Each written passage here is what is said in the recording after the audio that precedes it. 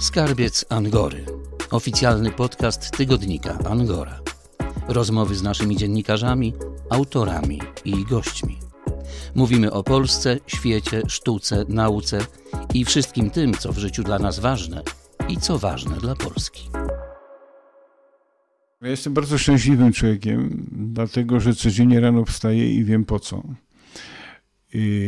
I ktoś, kto mówi, że się będzie poświęcał, to raczej nie jest przeze mnie mile widziany, bo to znaczy, że nie lubi tego robić.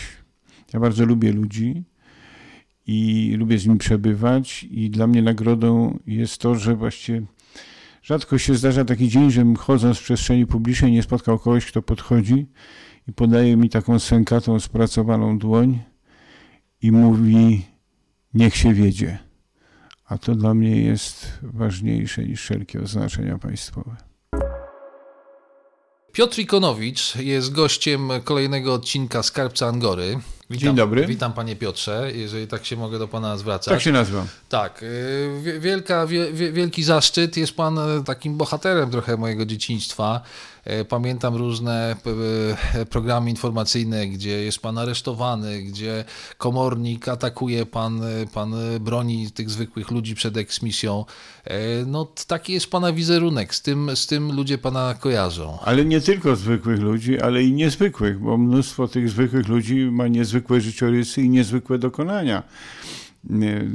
Z takich rzeczy szczególnych mi się przypomina syn Szymona Kobylińskiego, którego miano eksmitować wraz z całą kolekcją dzieł jego ojca. Udało nam się to powstrzymać.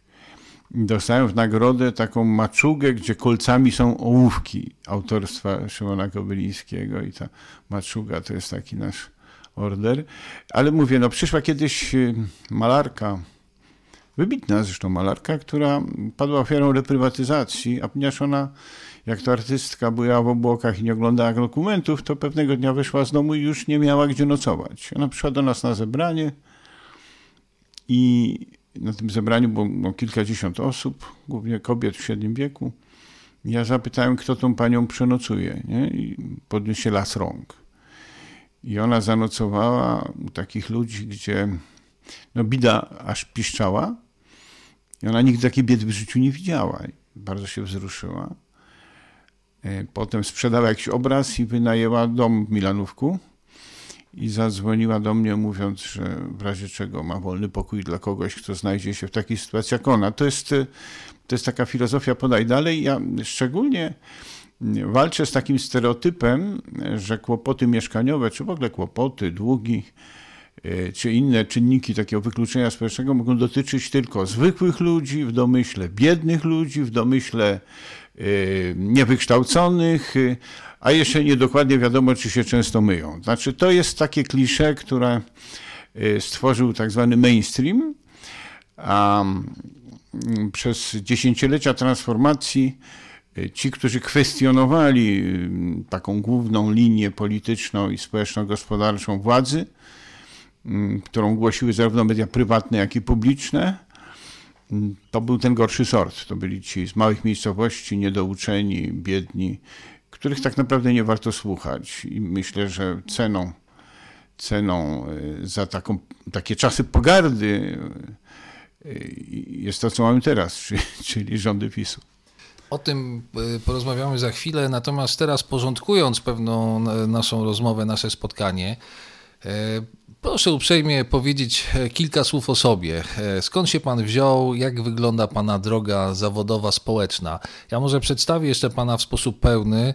Piotr Ikonowicz, twórca Kancelarii Sprawiedliwości Społecznej. Ja zawsze byłem socjalistą i to z takiej tradycji, może bardziej nawet PPS Lewica, niż tej piłsudczykowskiej.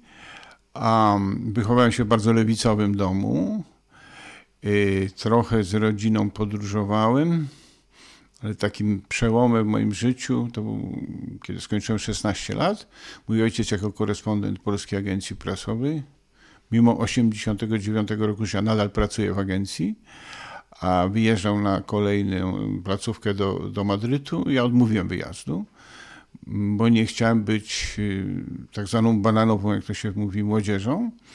Odcięli mi rodzice kasę, to poszedłem rozładowywać wagony. Czyli taki młodzieńczy bunt tak, na miejsce. I mimo to, świetnie sobie radziłem, bo wtedy robotnicy dużo zarabiali, a inżynierowie chowali dyplomy, żeby zarobić prawdziwe pieniądze jako robotnicy i no to zdałem maturę na piątkach, także nic się wielkiego nie zdarzyło, mimo że bardzo szybko odszedłem z gniazda, ale rodzice szanowali to moją decyzję. No. Byłem członkiem opozycji demokratycznej, ale kiedy chcieli mnie namówić do zapisania się do KOR-u, to zapytałem, kto tam należy i usłyszałem o samych profesorach. Mówię, a robotnicy? A robotnikom to my pomagamy. Mówię, nie, robotnicy się sami wyzwolą. Odpowiedziałem, nie zapisałem się do KOR-u, mimo że pracowałem dla samizdatu, wypisywałem matrycę pierwszych tekstów Solżenicyna, a potem był sierpień i stwierdziłem, że miałem rację, bo robotnicy, że tak powiem, zażądali samorządu pracowniczego i go dostali. Była ta słynna ustawa o radach pracowniczych. To jest bardzo charakterystyczne, że ilekroć był bunt ludowy w Polsce Ludowej, to robotnicy żądali samorządu. Tak samo było w 1956, te konferencje samorządu robotniczego. Już się pierwsze, co im zabrano, to im zabrał Balcerowicz. W każdym razie ja byłem w Solidarności, pracowałem, przyszedłem z Polskiej Agencji Prasowej do Solidarności. Potem byłem aresztowany, internowany, często byłem zatrzymywany. Jeszcze w warunkach konspiracji odrodziliśmy Polską Partię Socjalistyczną w 1987. Przewidzieliśmy strajki, przewidzieliśmy upadek systemu. Napisaliśmy taki tekst Rewolucja Demokratyczna, w którym to wszystko w lutym 1988 zostało zapowiedziane. W marcu się zaczęły strajki i wtedy poszliśmy do fabryk robić wiece. Ja poszedłem do fabryki, do kopalni Czerwone Zagłębie. Na cechowni zrobiłem wiec. Nie przekonałem ludzi, załoga zjechała pod ziemię, a ja pojechałem do aresztu w Sosnowcu przy ulicy Radocha. Było ciężko, bo w pewnym momencie PPS musiała się mierzyć z rzeczywistością rynkową. Tutaj nie wystarczyły demonstracje i polityki się już nie robiło na zadymach, tylko polityka zaczęła się przenosić do parlamentu. Przyjęliśmy zaproszenie na listy Sojuszu Lewicy Demokratycznej. Wtedy to był sojusz, a nie partia. No i zostałem posłem 2 kadencje. No właśnie, proszę powiedzieć, 2 razy został pan lokatorem przy ulicy Wiejskiej, tego budynku okrągłego. No nie, tam nie mieszkałem, a tam pracowałem. To było moje miejsce pracy. Jak się panu tam w ogóle układało? Ja chcę powiedzieć, że ja miałem taką satysfakcję, że ilekroć ja wchodziłem na trybunę, to sprzątaczki i Straż Marszałkowska stawała w drzwiach i słuchała. I ja właściwie do nich głównie mówiłem, a nie do innych posłów, bo posłowie na ogół nawzajem się wcale nie słuchali. A wiedziałem, że to nasze koło Polskiej Partii Socjalistycznej nie zmieni świata, ale coś tam żeśmy zrobili. No a kiedy się pojawiła ustawa Barbary Blidy i SLD o najmie lokali, która pozwalała wyrzucać na ulicę małe dzieci i ciężarne kobiety, no wówczas nie tylko staraliśmy się to legislacyjnie zablokować i zgłosiliśmy tyle poprawek, ile ta ustawa miała artykułów, także włożono je na wózkach, te poprawki, ale siadaliśmy na schodach i blokowaliśmy eksmisję i wtedy nazywano nas powszechnie chuliganami, którzy śmią krytykować ustawy, wyroki sądów. Dzisiaj już można krytykować wyroki sądów, wtedy to było niedopuszczalne w tak zwanym mainstreamie. Po czym zapadł wyrok Trybunału Konstytucyjnego, który z chuliganów zrobił z nas obrońców Konstytucji w myśl artykułu 30 o przyrodzonej godności człowieka. Prawda? Angora. Przegląd prasy krajowej i światowej. W każdy poniedziałek w kioskach na terenie całej Polski. Ale papierowe wydanie do kupienia także w Chicago, Toronto, Nowym Jorku, Dortmundzie i Wilnie. Angora. Wszystkie gazety w jednej. Zapraszamy do kiosków i do kupowania online. www.angora.com.pl. Twórca Kancelarii Sprawiedliwości Społecznej. Co to w ogóle jest sprawiedliwość społeczna? I to jest, gdybyśmy tak chcieli urządzić społeczeństwo, jak my między sobą uważamy, że należy postępować. Na przykład kupno mieszkania na licytacji z lokatorami jest zgodne z prawem. To jest inwestycja, która polega na tym, że nabywca później pozbywa się różnymi dziwnymi sposobami lokatora i zwiększa wartość swojej inwestycji. To już jest bezprawne oczywiście. Natomiast jak przychodzą ludzie na taką licytację i dowiadują się, że w mieszkaniu jest kobieta z małymi dziećmi, to ci normalni ludzie, nie spekulanci, nie mafia, nie ludzie z miasta, tak zwanego, wycofują się. Tak. Nie, to my nie chcemy, prawda? Bo oni kierują się zasadami współżycia społecznego. I te zasady są o wiele bardziej wymagające i precyzyjne niż to, co jest zapisane w kodeksach i w ustawach. Bo zgodnie z prawem można dokonywać wielu podłości, ale te podłości między nami jako ludźmi są niewybaczalne.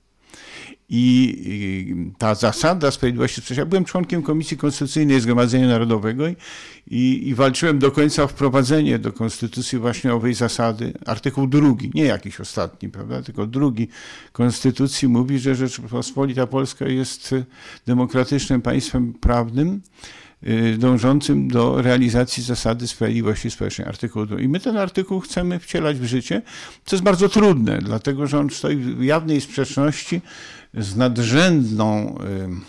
nadrzędnością prawa własności nad innymi prawami człowieka i obywatela. Tak jest ułożony i linia orzecznictwa, i nasz system prawny, co sprawiało na przykład, że policjantom się wydawało, że akt własności jest czymś w rodzaju licencją na zabijanie. Ja nigdy nie zapomnę, kiedy w Makowie Mazowieckim właściciel na oczach małych dzieci lokatorki porąbał siekierą drzwi, bo to jego. Tak? No wtedy udało nam się to szaleństwo powstrzymać dzięki autorytetowi dyrektorki szkoły podstawowej w Makowie. To czasami takie dziwne historie się udają.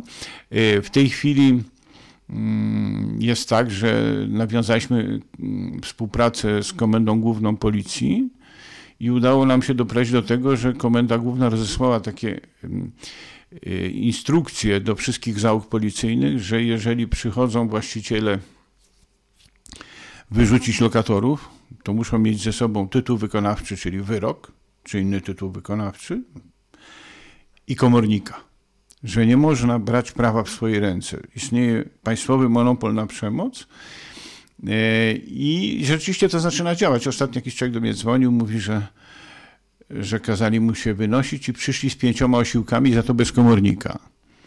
I co ciekawe, nawet młodzi policjanci wezwani na moją prośbę powiedzieli, niech pan założy dodatkowy zamek i ich nie wpuszcza, a jak przyjdą, proszę nas zawołać. I tak się stało i policjanci kazali tamtym spadać, iść do sądu po wyrok, tak?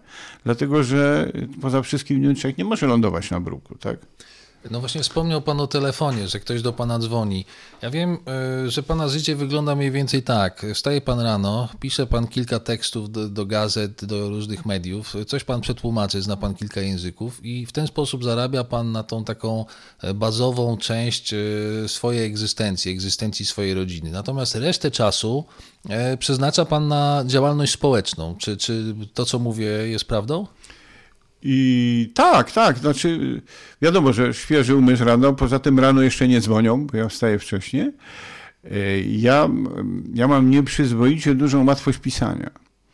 W związku z czym zarobienie na życie nie stanowi dla mnie jakiegoś wielkiego wysiłku. Oczywiście na pewno skromne życie, bo ja mieszkam w takim ceglanym budynku na skraju miasta, gdzie palimy w piecu, ale za to czynsz jest niski, tak? No bo jak się nie gania za monetą, to trzeba ciąć koszty i dostosować styl życia do pewnej drogi życiowej, którą się wybrał.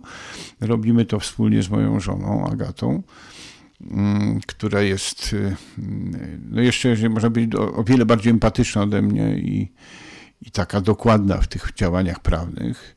Przy czym ja jestem absolwentem prawa, a żona jest prawnikiem, chociaż nie kończyła prawa, bo ma taki talent niebywały i taką skrupulatność, której mi brakuje.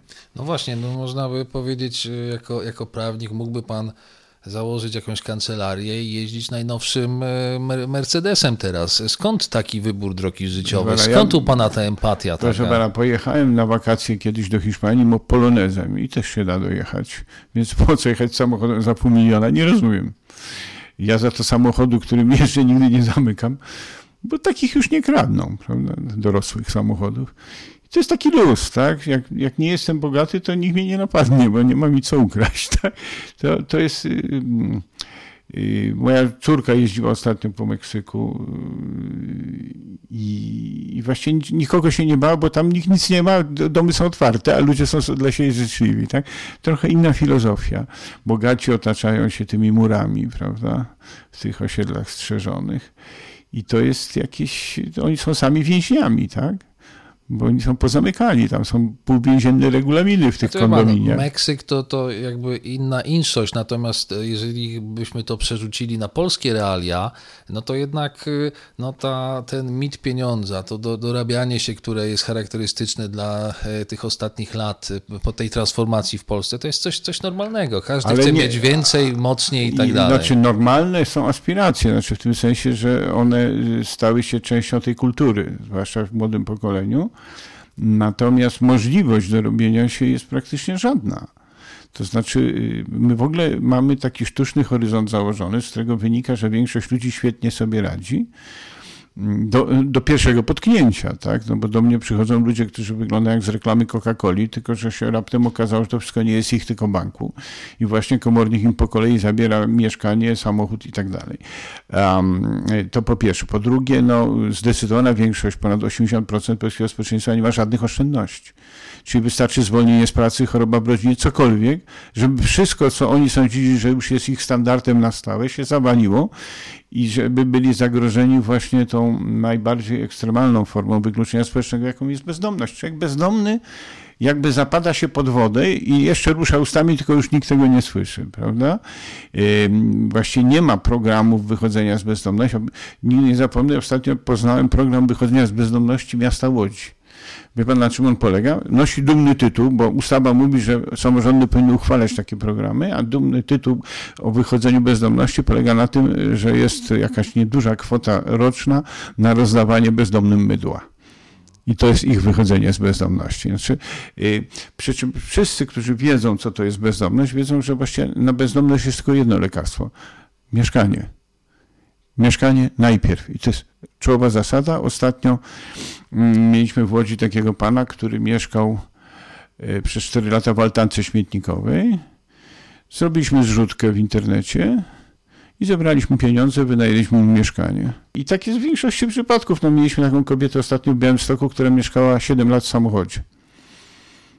Udało nam się znaleźć dobrą duszę, która udzieliła jej schronienia i teraz mieszka w willi w centrum Białegostoku. Przenieśliśmy ten samochód lawetą z całym jej dobytkiem i można. I to jest też dzięki ludziom dobrej woli. Ja chcę powiedzieć, że ja mam wyjątkowo dobre zdanie o polskim społeczeństwie.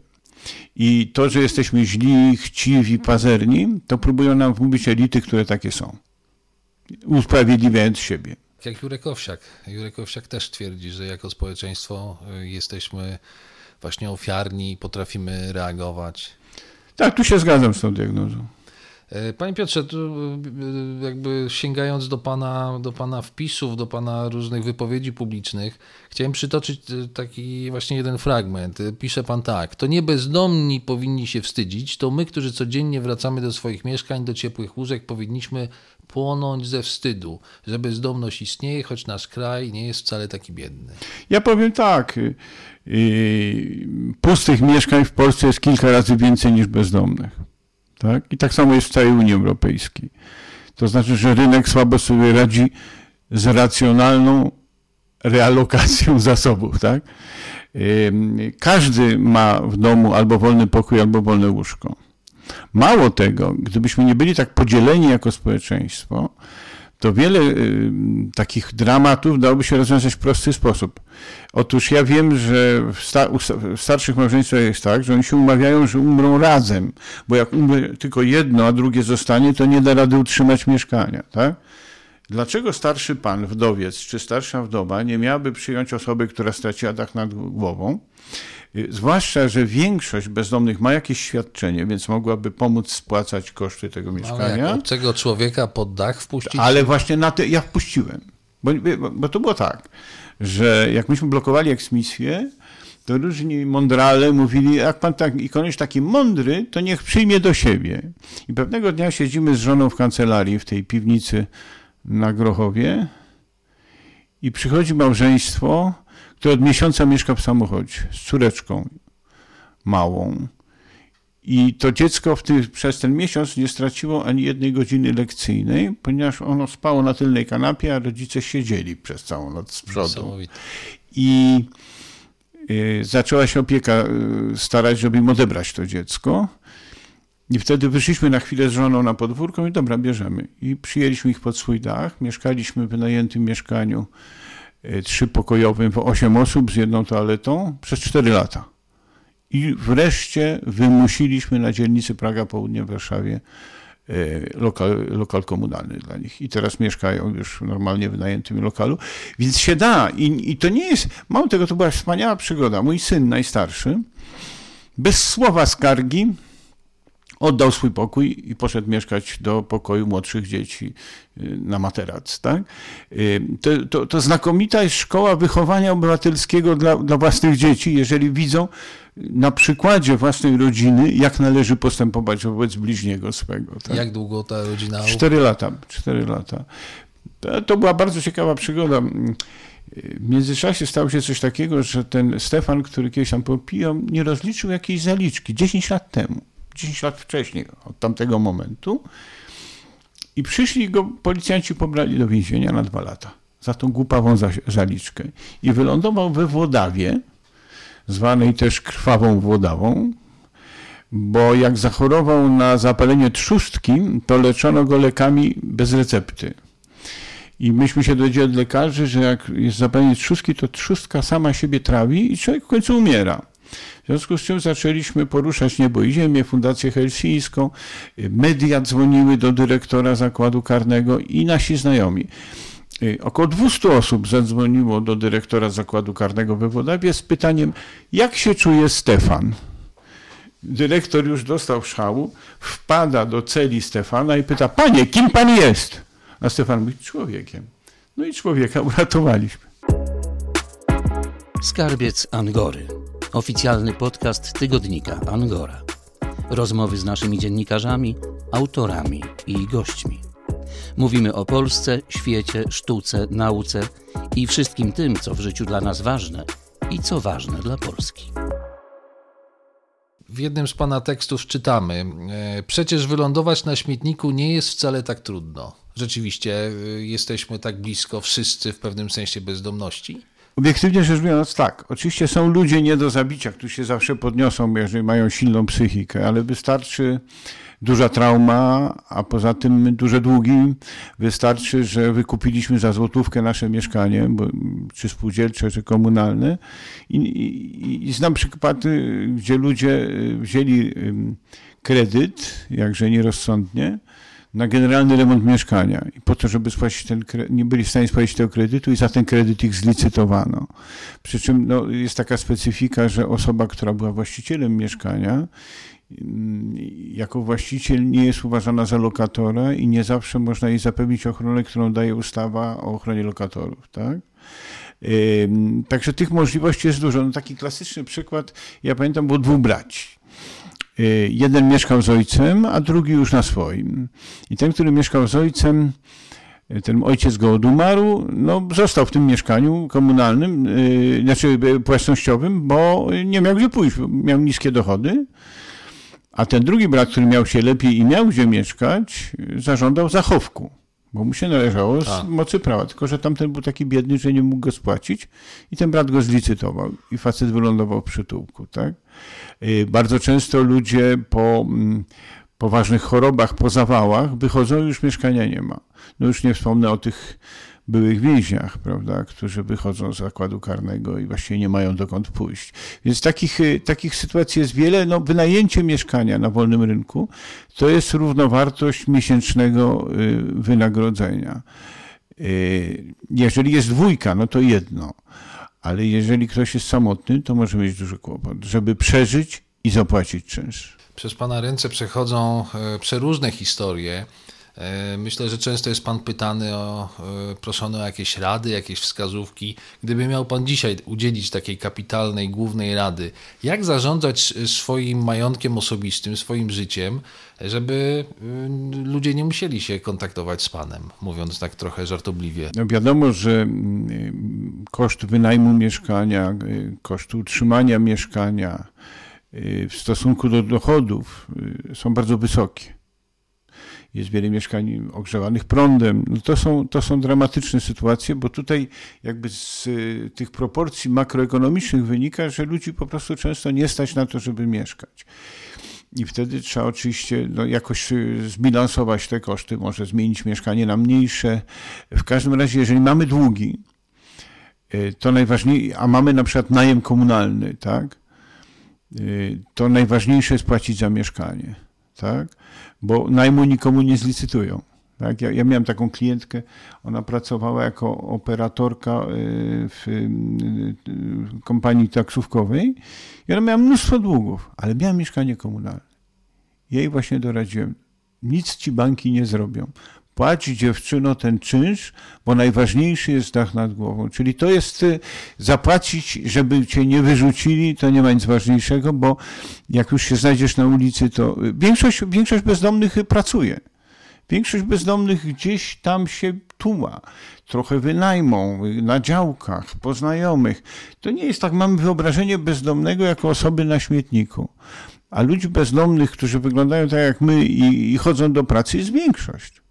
A jak wygląda sytuacja na przestrzeni czasu? Bo pan obserwuje to środowisko ludzi, którzy mają przeróżne kłopoty, tak jak rozmawiamy, od wielu, wielu lat. Czy spodziewa się pan na przykład teraz wysypu, mówiąc brzydko, dużej grupy w związku z COVID-em na przykład? Na pewno obniżenie dochodów, bo tu pracodawcy często wykorzystują pandemię, żeby zwiększyć skalę wyzysku, nie oszukujmy się. Nie zawsze jest to podyktowane sytuacją firmy, ale też jednak bezrobocie może rosnąć. Tyle tylko, że właściwie problem bezdomności i problem biedy mieszkaniowej, brakuje w Polsce najmniej 3 milionów mieszkań, tak? Jest nadmierne zagęszczenie. Ludzie mieszkają w strasznych warunkach, w strasznym zagęszczeniu, już często 3 pokolenia w jednym niedużym mieszkanku. To wynika z tego, że nie buduje się tanich mieszkań pod wynajem. I tu trzeba sobie zadać pytanie, dlaczego się nie buduje? Dlaczego nawet władza, która niby deklaruje chęć budowania, w końcu zderza się ze ścianą? Dlatego, że deweloperzy i bankierzy i banki nie chcą do tego dopuścić, bo zarabiają na kredytach hipotecznych i na drogich mieszkaniach. Jak długo będą rządzić ci z tym kapitałem, ci, którzy się opierają takiemu programowi? Bo dlaczego? Bo jeżeli byśmy wybudowali dużo mieszkań komunalnych, a dzisiaj statystyczna polska gmina buduje 1 mieszkanie komunalne rocznie, czyli nie buduje wcale, to ceny mieszkań, które są spekulacyjnie zawyżone, by opadły do takiego poziomu, że każdego byłoby stać na to, żeby pojechać na drugi koniec Polski za pracą i wynająć jakieś mieszkanie. Dzisiaj to jest w ogóle nieosiągalne i dopóki nie dojdzie do władzy jakaś opcja, jakaś partia, która chce wybudować przynajmniej 1 milion mieszkań pod wynajem, tak jak to się robi w Zurichu, w Wiedniu, w Berlinie, a to ta bieda mieszkaniowa i ten wyzysk mieszkaniowy będą trwały, zwłaszcza, że na rynku mieszkaniowym jest bardzo ciekawy rynek. Otóż ja słucham uważnie tych wszystkich programów ekonomicznych i finansowych i tam się mówi o tym, nie mówi się o kupowaniu mieszkań dla zaspokojenia potrzeb, bo większość zakupów mieszkań to są inwestycje. One są kupowane w pakietach pod wynajem. Siłą rzeczy to podraża koszt mieszkania, a jednocześnie pokazuje, że coraz mniej ludzi stać na zaciągnięcie kredytu hipotecznego i znam ludzi profesjonalistów, którzy dobrze zarabiają, ale są na umowach śmieciowych i żaden bank im kredytu hipotecznego nie da. Pytałem pana o pewne tendencje, kłopoty z początku lat 2000 to są podobne kłopoty do tych, które dzisiaj mają Polacy? Tak i nie. Trochę się przesunęła ta grupa. Kiedyś grupą najbardziej dotkniętą były małżeństwa z dużą ilością dzieci. Dzisiaj ten bufor 500+ jednak pomaga. tak? Jest trochę więcej pieniądza socjalnego, który jest buforem przed bezdomnością z całą pewnością. I pan to potwierdza. My walczymy też i walczyliśmy o te dodatki mieszkaniowe. To też jednak ma swoje znaczenie, ale najważniejsze są też zmiany w prawie. Otóż staramy się ciągle doprowadzić do sytuacji, w którym wyrzucenie człowieka na ulicę byłoby niemożliwe. Ciągle jednak ktoś to nasze prawo dziurawi i to jest takie przeciąganie liny, ale była próba pogorszenia prawa mieszkaniowego. Myśmy demonstrowali przed siedzibą PiS-u i udało nam się to zatrzymać.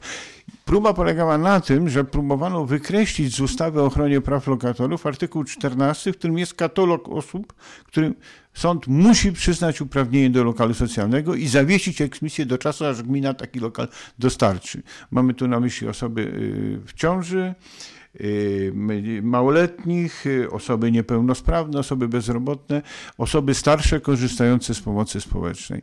Te kategorie są chronione, natomiast jeżeli pan jest młodym, zdrowym mężczyzną i nie jest pan bezrobotny, to wyrzucą pana na ulicę, czyli sprawią, że będzie pan musiał za całą pensję wynająć mieszkanie, prawda?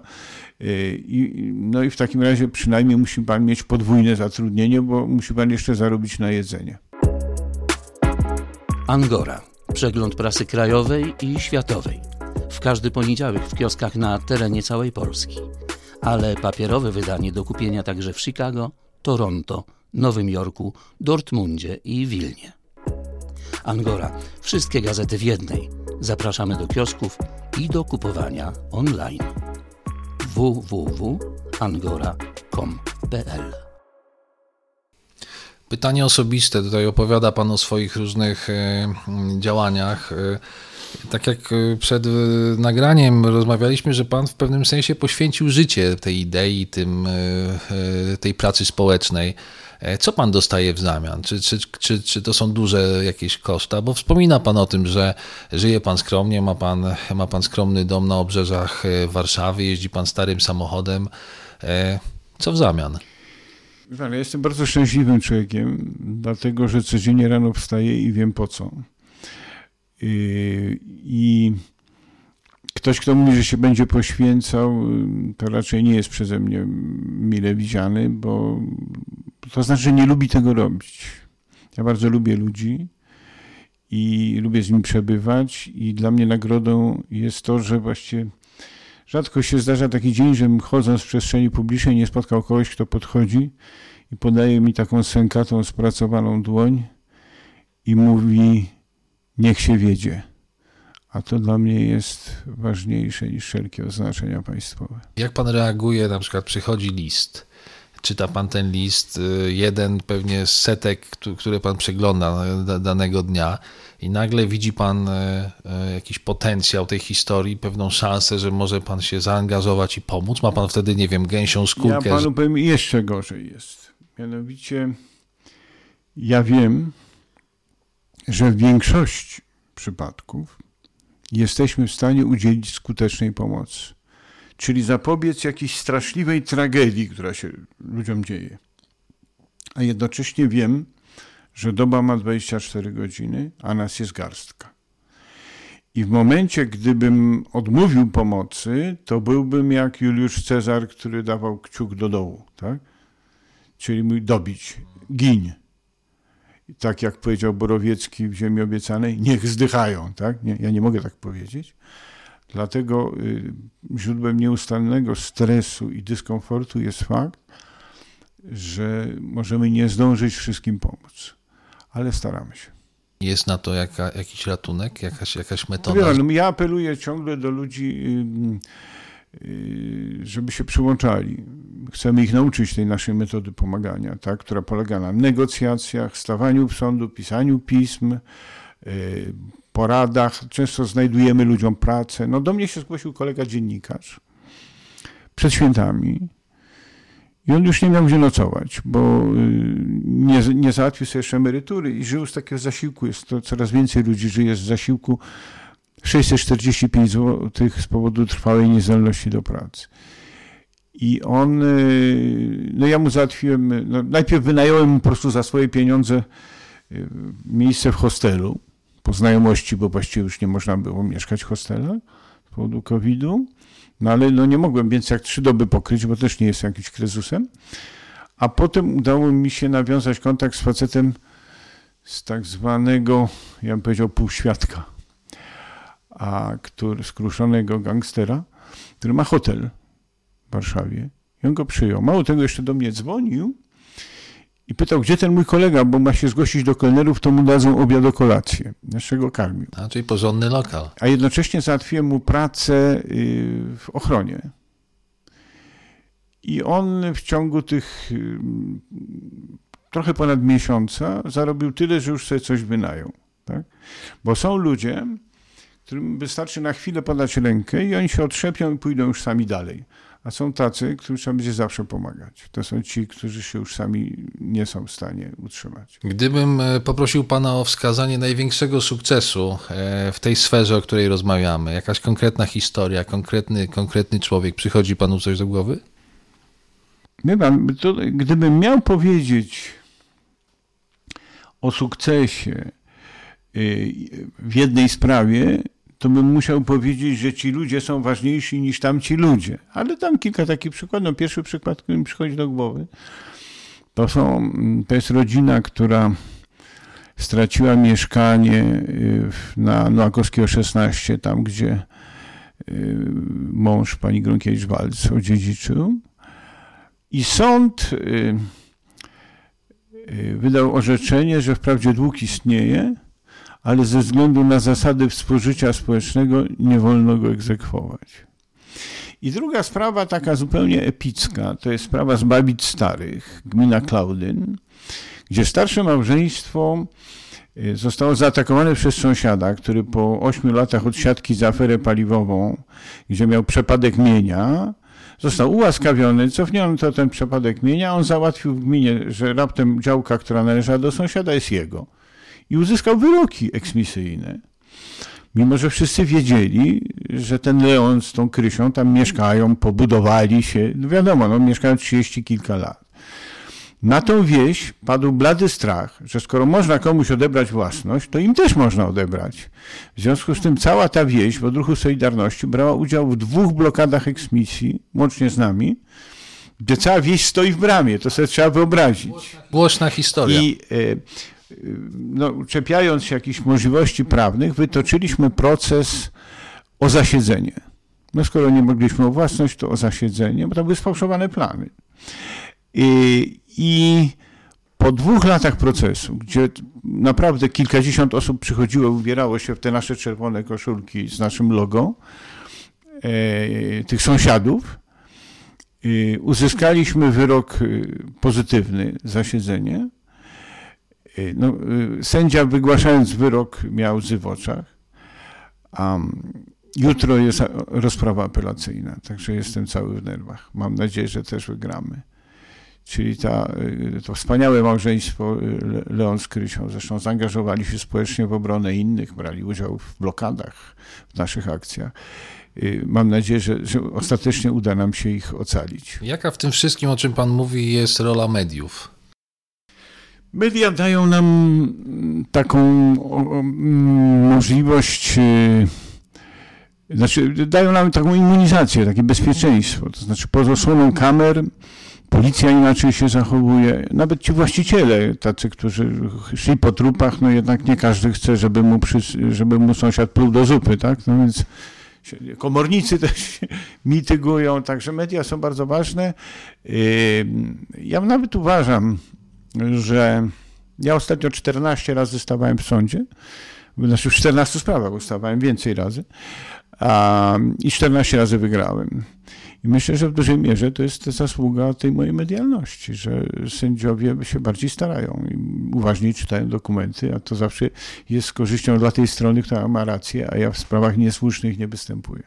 Ten podcast nagrywamy dla tygodnika Angora, w którym również ma pan swoją rubrykę cotygodniową. Tak, ja bardzo się cieszę z tej rubryki. Dzięki niej mam też wiele ciekawych listów. Co prawda to jest troszkę tak, że jesteśmy ofiarami własnego sukcesu, bo ciągle zgłaszają się nowe osoby o pomoc.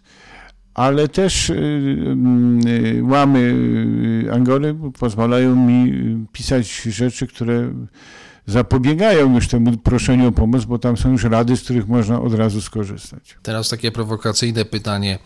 Dlaczego bierze pan udział w programach Elżbiety Jaworowicz? Ja przez wiele lat byłem reporterem, takim też różne interwencje robiłem, opisywałem sprawy społeczne i często jednak spotykałem się z opinią, że z tych programów niewiele wynika. Czy pan to potwierdza? Ja dam 2 przykłady.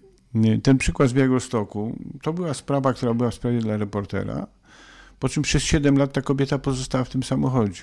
Ale przez to, że zetknęła się wtedy w tym programie ze mną, znowu się do mnie odezwała i mogłem ją uratować.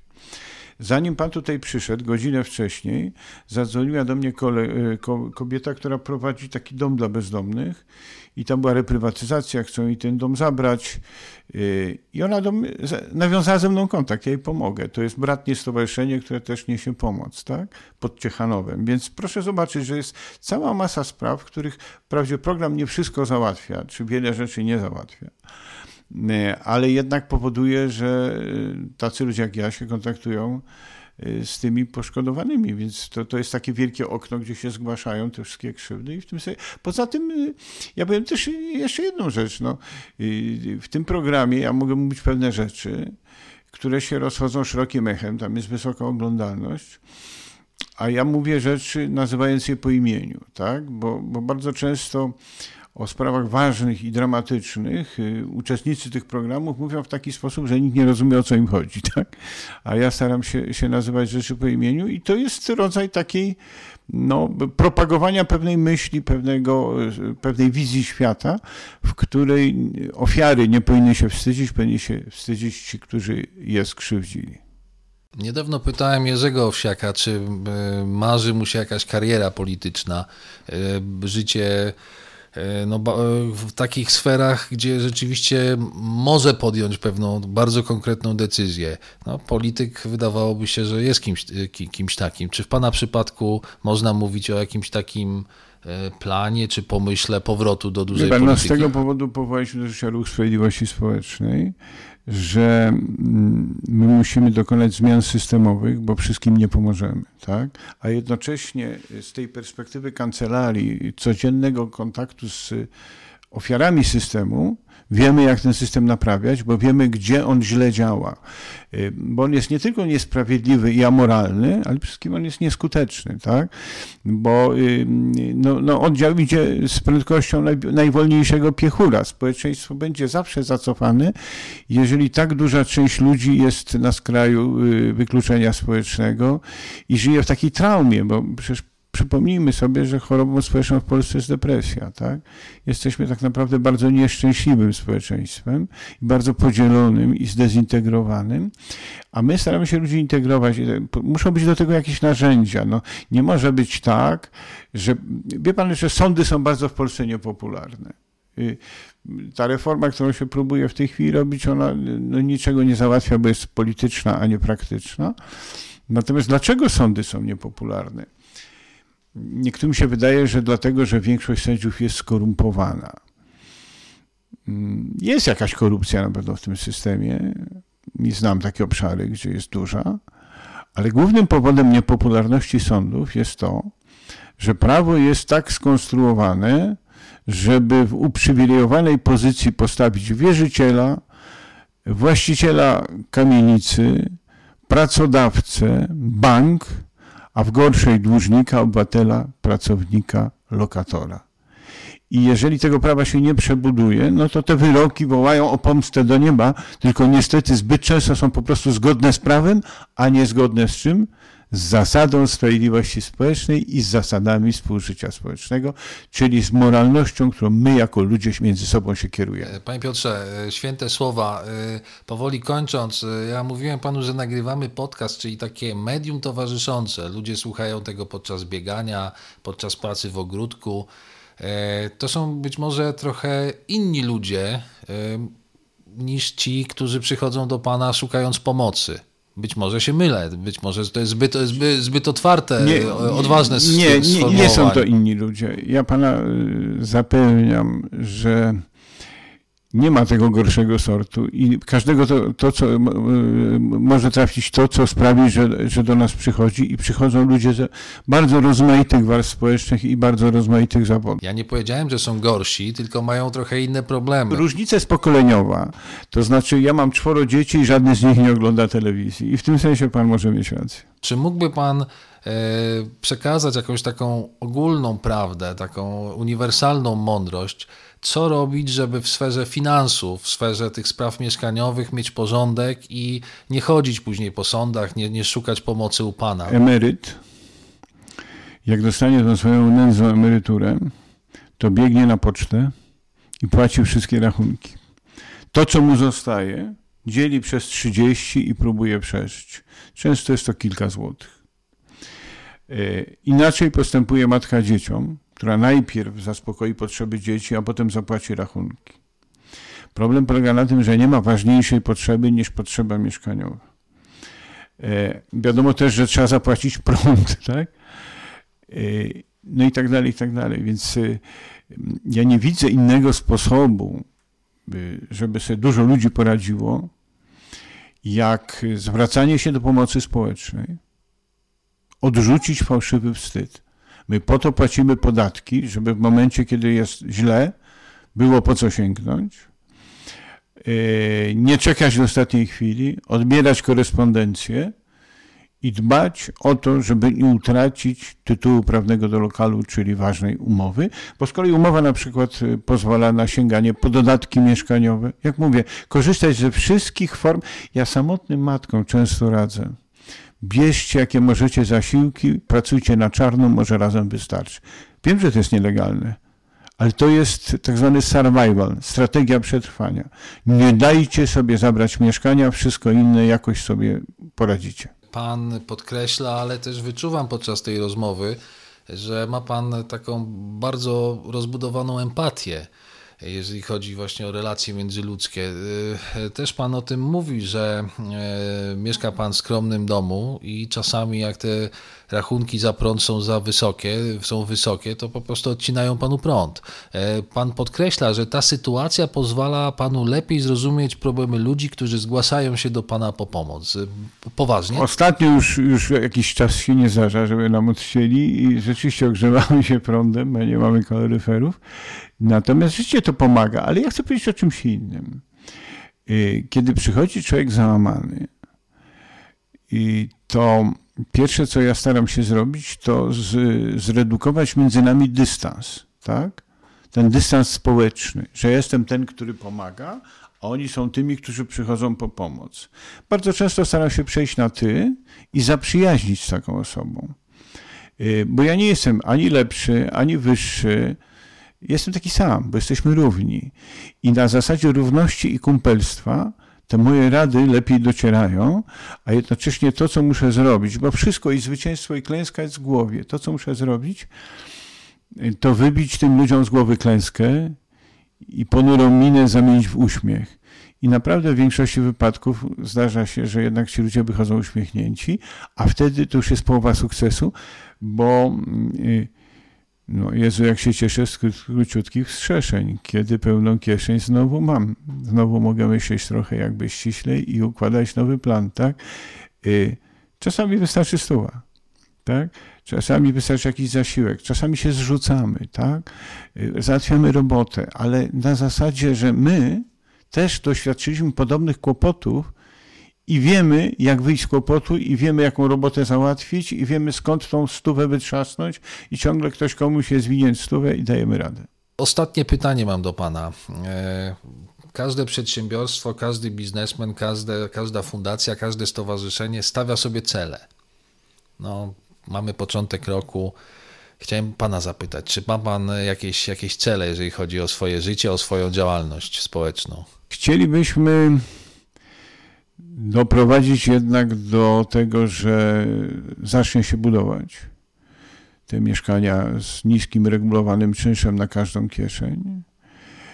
Chciałbym też, żeby zmieniło się prawo, żeby zmieniły się kryteria dochodowe do pomocy społecznej, bo naprawdę nie ma powodu. Często, ja daję taki przykład. Matka z córką mieszkają w domu dziecka. Mimo że to dziecko ma kochającą matkę, a sama jest wychowanką domu dziecka. To się dzieje w Łodzi. Miasto Łódź na ich pobyt łączny w domu dziecka wydaje 11 000. I jakoś nie może wyremontować jednego mieszkania, żeby im je przydzielić i wydawać tylko kilkaset. Tak? Czyli utrzymujemy ludzi w sieroctwie, w bezdomności, wydając olbrzymie pieniądze, zamiast racjonalnie po gospodarsku po prostu dać im mieszkania i dać im spokojnie żyć. Znaczy, ja po prostu uważam, że trzeba zlikwidować w Polsce domy dziecka i zapewnić prawdziwe domy i trzeba zlikwidować noclegownie i przytułki dla bezdomnych i dać tym ludziom mieszkania. Te mieszkania są i na nich czekają, a to, że się ich trzyma latami w bezdomności, to jest po prostu bezsensowne okrucieństwo. Nie ma żadnego racjonalnego uzasadnienia, żeby w Polsce, jednym z najbogatszych krajów na świecie, ludzie byli bezdomni. Jakie ma pan marzenia? Bo ta codzienność pana tutaj oblepia, te wszystkie kłopoty, problemy. Jak pan odpoczywa? No ja mam sporo dzieci i one są moim, że tak powiem, wypoczynkiem. My z córką najmłodszą jeździmy na Mazury i przepływamy całe wielokilometrowe jeziora. I ona wtedy otrzepuje się, krzyczy, płynę i krytą żabką przepływa jezioro, więc to są takie, wie pan, zwykłe radości. No, moja żona ubóstwia, że tak bycie na łonie przyrody. Podejmujemy całodniowe wędrówki, gdzie się właśnie po drodze ileś jezior przepływa. No jest takie szczęście. No, ubóstwiamy podróże, no teraz niestety z powodu COVID-u nie można. Przy czym też to są takie bardzo nietypowe podróże, bo nas nie stać na taką turystykę, że tak powiem, w pełnym standardzie i byliśmy miesiąc w Grecji, mieszkając w zwykłym mieszkaniu zwykłych Greków, którzy pojechali na wyspy zarabiać, turystów obsługiwać. Zapłaciliśmy 50 euro tylko za media i byliśmy w Grecji, tak? Dlaczego? Bo mamy kontakty z takimi jak my działaczami w całej Europie. Jak wracałem spłukany z Hiszpanii, to poprosiłem kolegę, że muszę gdzieś zanocować, a już nie mam forsy, to się zgłosiło kilkanaście osób. I w końcu mieszkaliśmy u takiej Ludmiły z pochodzenia Rosjanki, która codziennie gotowała nam makaron z krewetkami. I to był nasz powrót za darmo, tak? Znaczy jakby o co chodzi, że jak ktoś przyjeżdża do Warszawy, to zawsze ja mam dla niego, że tak powiem, kanapę, gdzie może przenocować, tak? I my żyjemy trochę jakby w innych rewirach, prawda? Nie tych, które uwzględnia przewodnik Michelin. Panie Piotrze, bardzo dziękuję. Za rozmowę. Żegnając się, zapraszam Państwa na kolejne podcasty z cyklu Skarbiec Angory. Przypominam, że nowe odcinki ukazują się w każdą sobotę przed południem. Jesteśmy na popularnych platformach podcastowych takich jak SoundCloud czy Spotify, a także na YouTubie i mediach społecznościowych tygodnika Angora. Zapraszamy na Facebooka i Twittera. Można zasubskrybować nasz kanał. Przypominam, że wydawcą podcastu jest tygodnik Angora. Całość zmontował Wojciech Barczak, za co bardzo dziękujemy, a rozmowę poprowadził Tomasz Barański. Dziękuję serdecznie i do usłyszenia. Skarbiec Angory. Oficjalny podcast tygodnika Angora. Rozmowy z naszymi dziennikarzami, autorami i gośćmi. Mówimy o Polsce, świecie, sztuce, nauce i wszystkim tym, co w życiu dla nas ważne i co ważne dla Polski.